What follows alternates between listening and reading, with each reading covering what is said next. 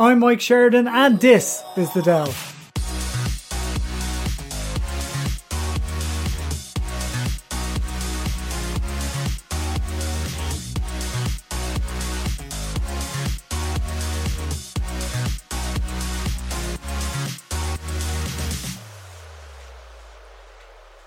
Director Brennan, how are you, sir?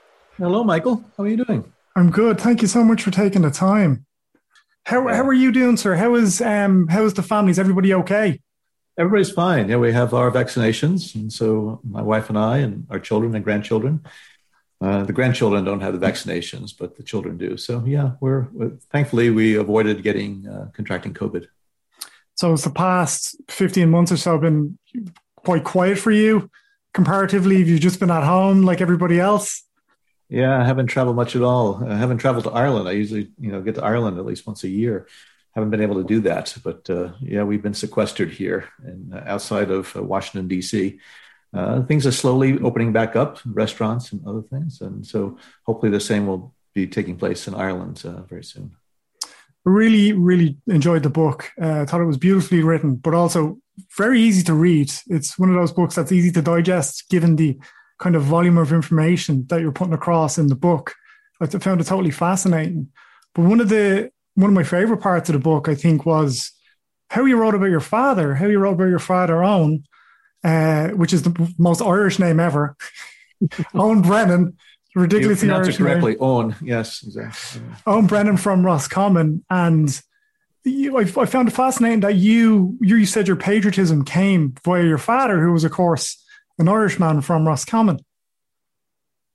Well, my father emigrated from Ireland in 1948 when he was 28 years old and then became a naturalized U.S. citizen. And he instilled in my brother, sister, and myself at a very early age just how special it was to be an American citizen. That people like himself, come from far and wide to take advantage of the opportunities, the freedom, and the liberty of this country.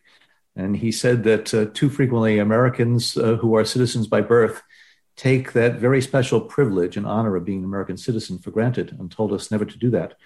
So again, it was a sense of patriotism, a tremendous affinity for everything Irish at the same time.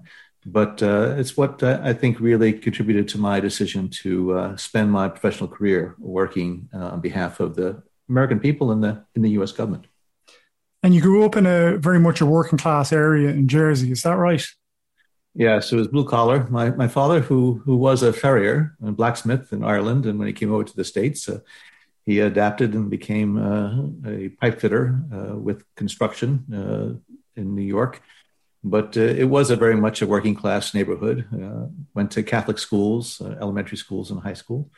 And so it was a hardscrabble northern New Jersey town, but very much enjoyed it. And it was a tremendous, friends and family life.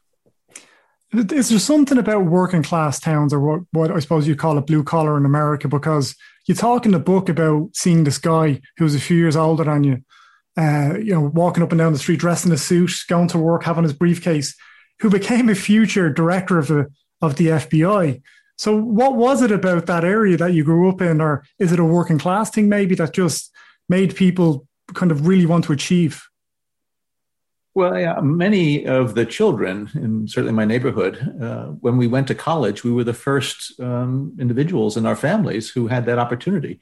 And so I do think that given that our parents had struggled to put us into school and help send us to college, we really tried to, I think, achieve whatever types of academic and professional success we could as a way to pay tribute to the sacrifices that our parents made for us. So yes, Louis Freeh, who was a former director of the FBI, went to the same elementary and high school that I did. And I saw him going back and forth to work and didn't realize to law school and didn't realize that he one day would become the director of the FBI, just like I didn't realize that one day I would become the director of CIA. So in the same street, we had two directors of U.S. government agencies grow up. Those two schools, the elementary school and the high school, have some serious boasting rights, right?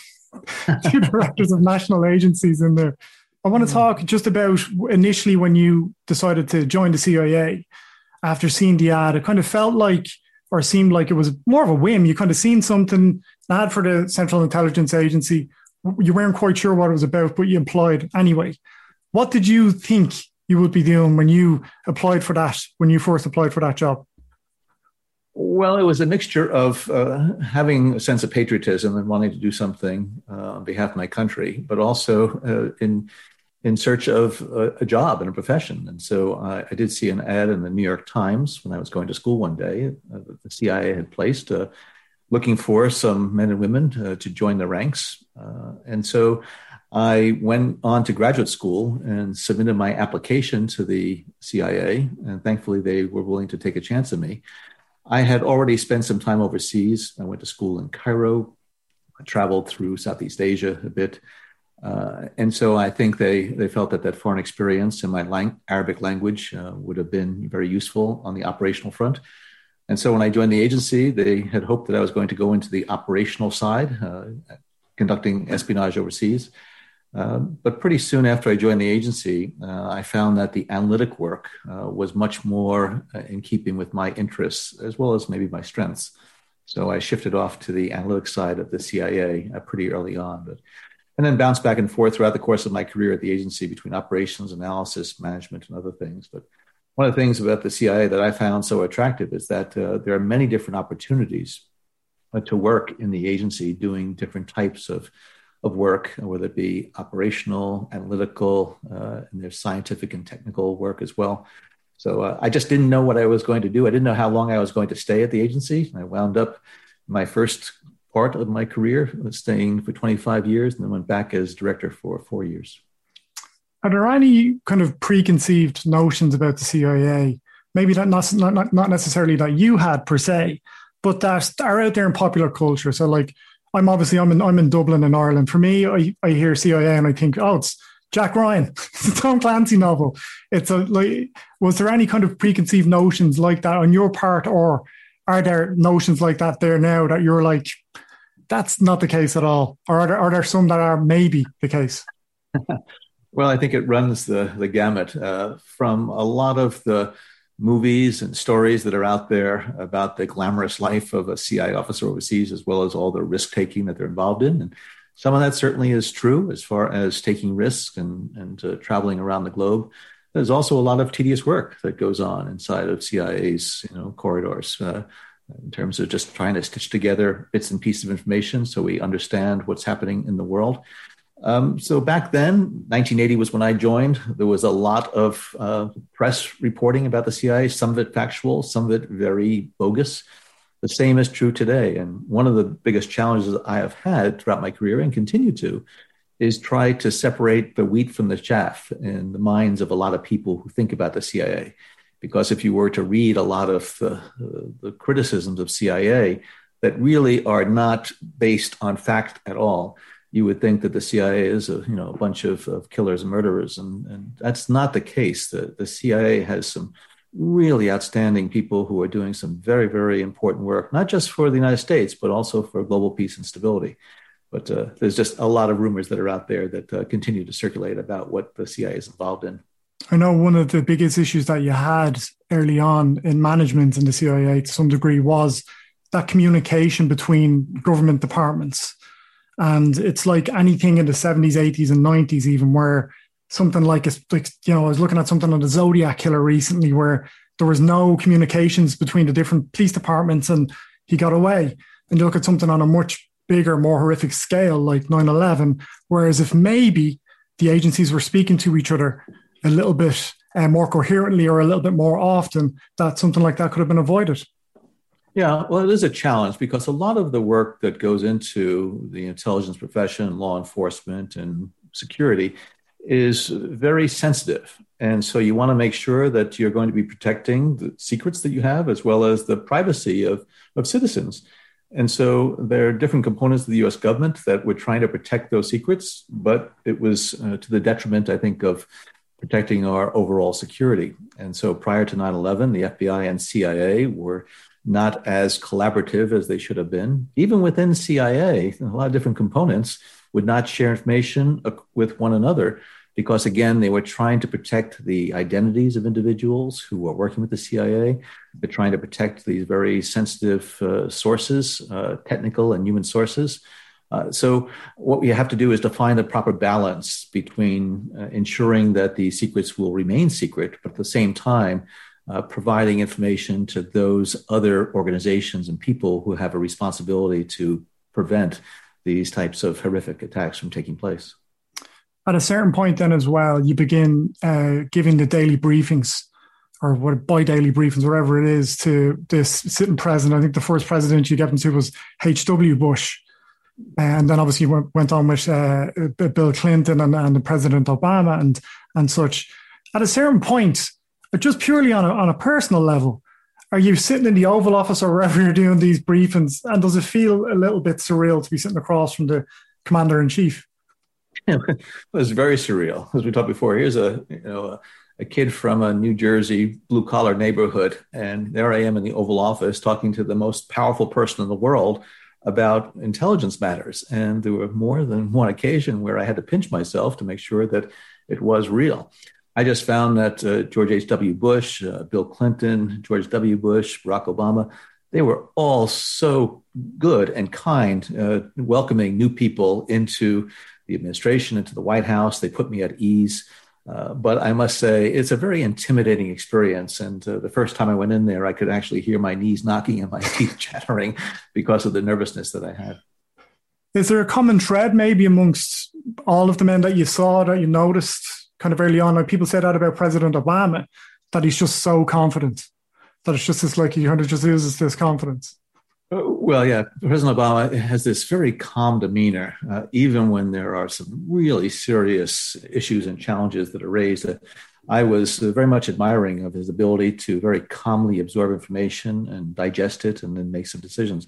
But I think all the presidents that I served, they shared a great sense of commitment to the national security of the country. They put the national security and international security above personal and partisan agendas. I think they all had tremendous professional integrity. It's a very, very difficult job. It's really requires a tremendous amount of focus as well as interaction with the experts. And I really felt that at least the presidents that I served really did their utmost to carry out the responsibilities as best they could. And then you became kind of senior counterterrorism advisor to President Obama. And something I found was fascinating, and I think certainly people outside of the US won't realize, is that there's not a whole lot of money in government. If you're going to work for the government, there's not a huge amount of money in it. And it can be a struggle, particularly if you're coming from the private sector into the public sector, into work in government, even though, you know, as senior counterterrorism advisor, you're working in the White House. You know, the Oval Office is literally above where your office is. But it can. Was that a personal struggle to some degree? Was there some adjustment there, or was that pretty much just that? No, this is an honor, and it's a yes no matter what. Well, it was always an honor, and I served in the government for 33 years. And living in the Washington D.C. area, just like Dublin, it's a high cost of living area. And working for the government, you're not going to become rich. You shouldn't. There's tremendous psychic reward, and you have a great feeling that you're contributing to, you know, your country and your fellow citizens. But it can be a struggle, and there are sacrifices. And so I had to rely on my wife's support. Thankfully, I had have a wife for over 42 years that was able to keep the home fires burning. And a lot of CIA officers require the love and support of a spouse or parents or siblings to help them out, because the hours are long, the pay is not enormous. And so it's really a commitment that you make to your professional career. And when I had the opportunity to serve at the White House, when President Obama asked me to rejoin the government after I had retired the first time, there was no way I could say no. Even though I knew that I was going to go back into that government service, make less money than in the private sector, and have a lot more hours, a lot more responsibility. But it's something that I think really drives a lot of individuals to do what they can, because our lives are relatively short, and to the extent that we can help others during the course of our lives, we can do it. And I found that work in the government allowed me to do that.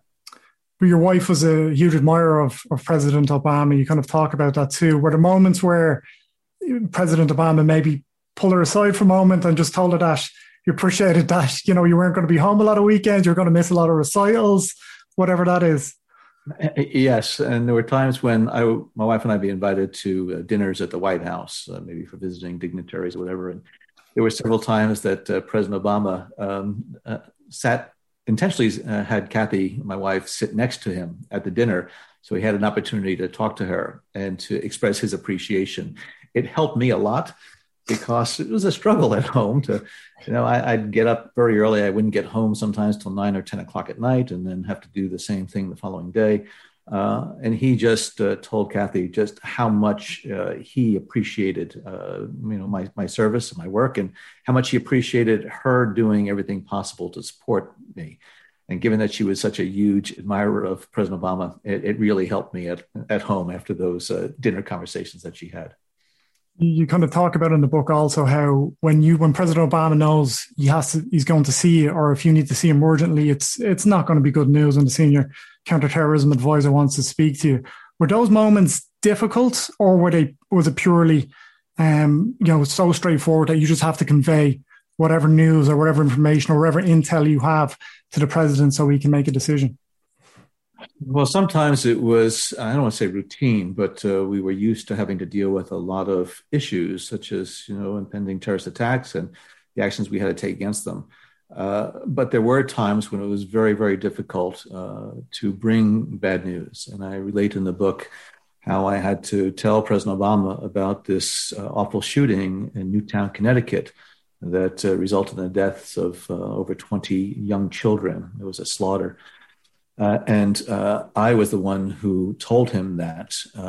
And we were both in shock. And as fathers, we really felt it quite emotionally. And so it was those moments when I think the humanity of what really is involved in terms of, these types of crises and how it affects us, it really hit home. So, but usually when I would be coming up to his office, he knew that I was either going to be asking him to make a very difficult decision on something, or was going to bring him, bad news about some type of terrorist attack that had taken place. And one of those decisions was to give a go to a mission involving Osama bin Laden. And you say how Obama, and I know he's spoken himself about it over years as well, where he said it was 40% sure, or he was given intel that they were 40% sure that Osama bin Laden was in this cave. And Obama said, well, it's 40% more than we've had previously, so we have to go for it.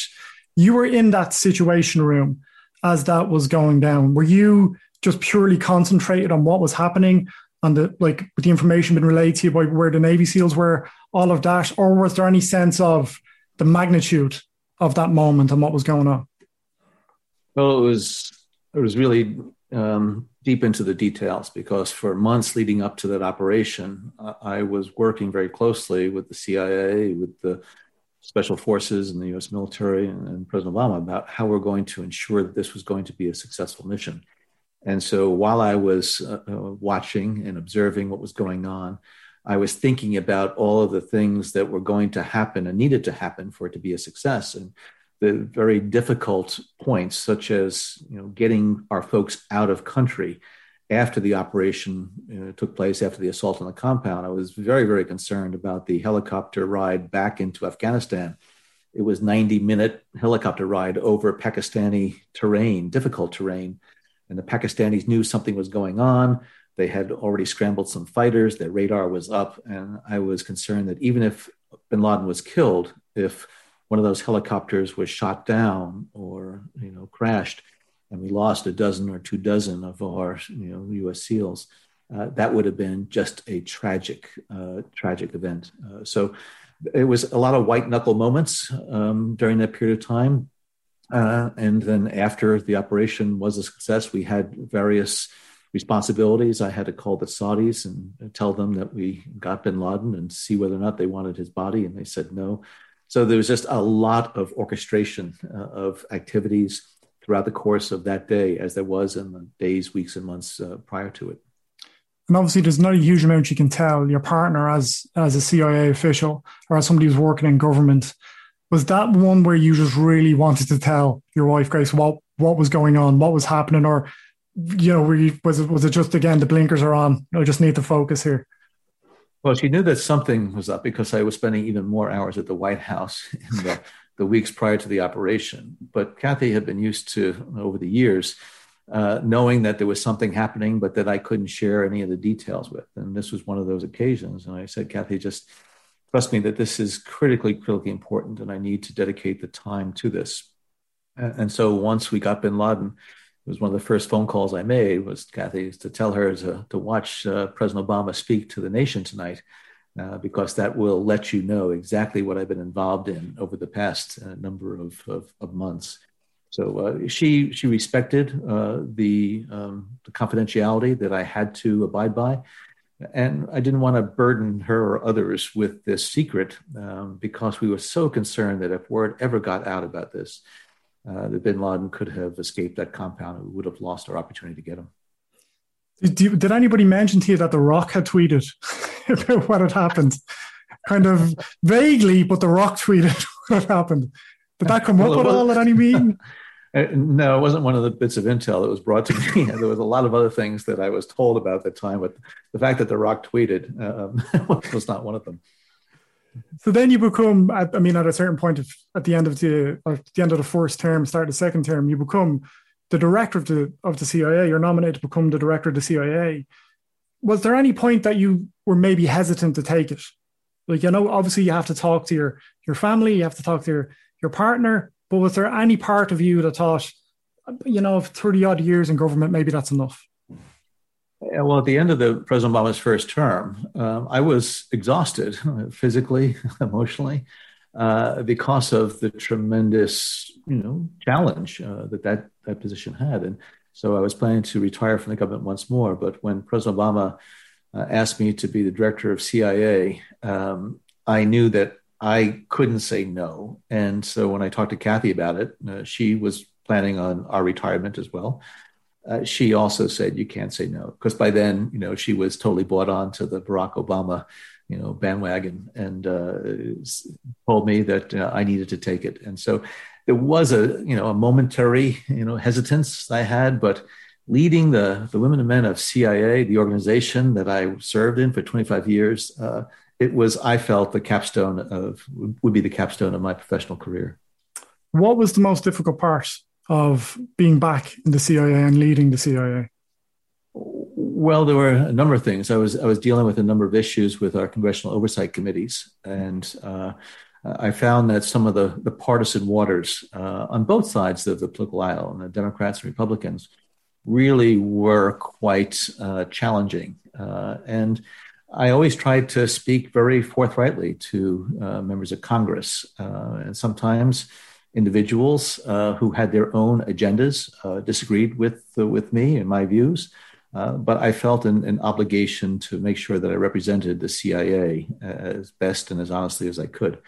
Also, when I was at CIA, I reorganized the agency. I really felt that an organization of 70 years that basically had stayed in its own organizational structure throughout that time needed to make some adjustments, and so I overhauled it, which created quite a bit of churn inside the agency. A lot of people are wedded to the established organizational structures that they had grown up in.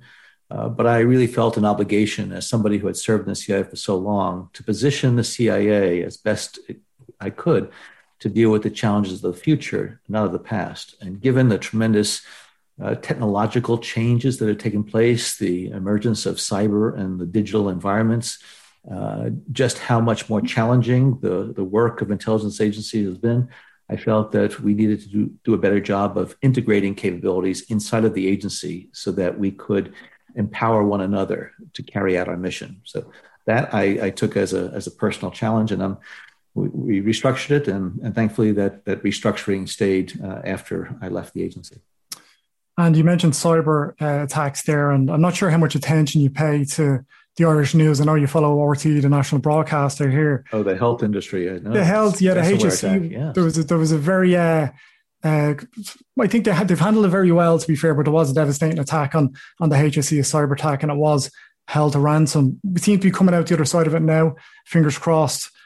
But do you see instances like that becoming more and more frequent? And is that modern warfare in another way as well? Is that what it's going to become evolved to? Well, I do think it's a global phenomenon now that there are so many elements, groups that are pursuing these different types of malware, ransomware, other things in order to take advantage of the digital environment. And I don't think we in the United States or even the international community have been aggressive enough in terms of trying to go after a lot of these hackers. And I do think we need to do a better job of trying to reduce the vulnerabilities that we have, but also to have the ability to recover very quickly from these attacks. And unfortunately, I think a lot of the investments in cybersecurity have been less than what needs to be, because as Ireland recently experienced with that ransomware attack, it can have devastating effects. And there are a lot of individuals out there, and a lot of them are being supported by the Russian security and intelligence services, unfortunately, engaged in these types of criminal activities. And I do think that there needs to be more of an international consensus about how to deal with it.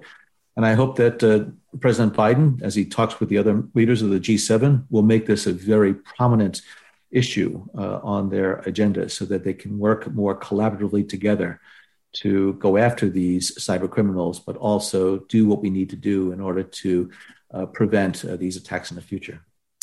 Is there anything, and I'm going to let you go, Sim, very much appreciate the time, sir. Is there anything, if at all, that keeps you up at night? I know President Obama has spoke with the transition with the last administration that North Korea was something that, you know, if he was going to stress or worry about something, and plenty of things to stress and worry about when you're the leader of the free world, but that was the one thing that kept them up at night. Is there one thing now out of government that keeps you up at night?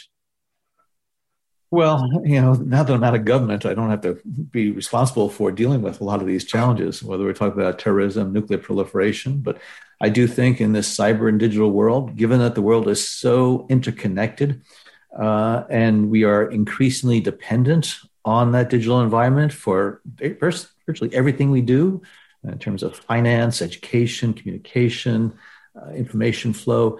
And it can be very much disrupted by those who have those nefarious intents. Looking out over time, and when I think about my children and grandchildren's future, I am very concerned about the effects of climate change in the future, what it's going to mean for rising seas that are going to push coastal populations inland, how it's going to lead to migration across borders, how that's going to have economic dislocations, political instability. It's very insidious, the threat. As climate change evolves, it looks like it's happening very slowly. But when you look at the life of the Earth, it's happening very quickly. And another generation or two, I think, are really going to have difficult times unless we reverse some of these very, very disturbing trends, such as in carbon emissions and other types of development. So I am worried about that more sort of pervasive and insidious threat of climate change. And final question, is there anything that would bring you back into government? Is there a role? Or are you enjoying retirement way too much? Well, as I said, I've served for 33 years in the government, and I spend my time now lecturing at my alma maters, Fordham University in New York and University of Texas at Austin, and talking to students and encouraging them to pursue careers in national security, law enforcement, giving back to this country. And so I enjoy that a lot. And I think looking out in the future, I think my primary role is going to be spending time with my family that I wasn't able to spend with them earlier, but also getting young Americans and young people everywhere to really be thinking more about what they can do to contribute to the stability, the prosperity, and the peace and security of their countries in this world. So no, I have no intention of returning to government service. I'm enjoying this second retirement, and hopefully it'll be my last retirement. Director Brennan, I can't thank you enough for your time. The book is really superb. I can't recommend it enough. Thank you very much, Michael. I appreciate talking to you and to people of Ireland, and just a shout out to folks in Roscommon and Lecaro and those areas there. I look forward to coming back to sometime this year.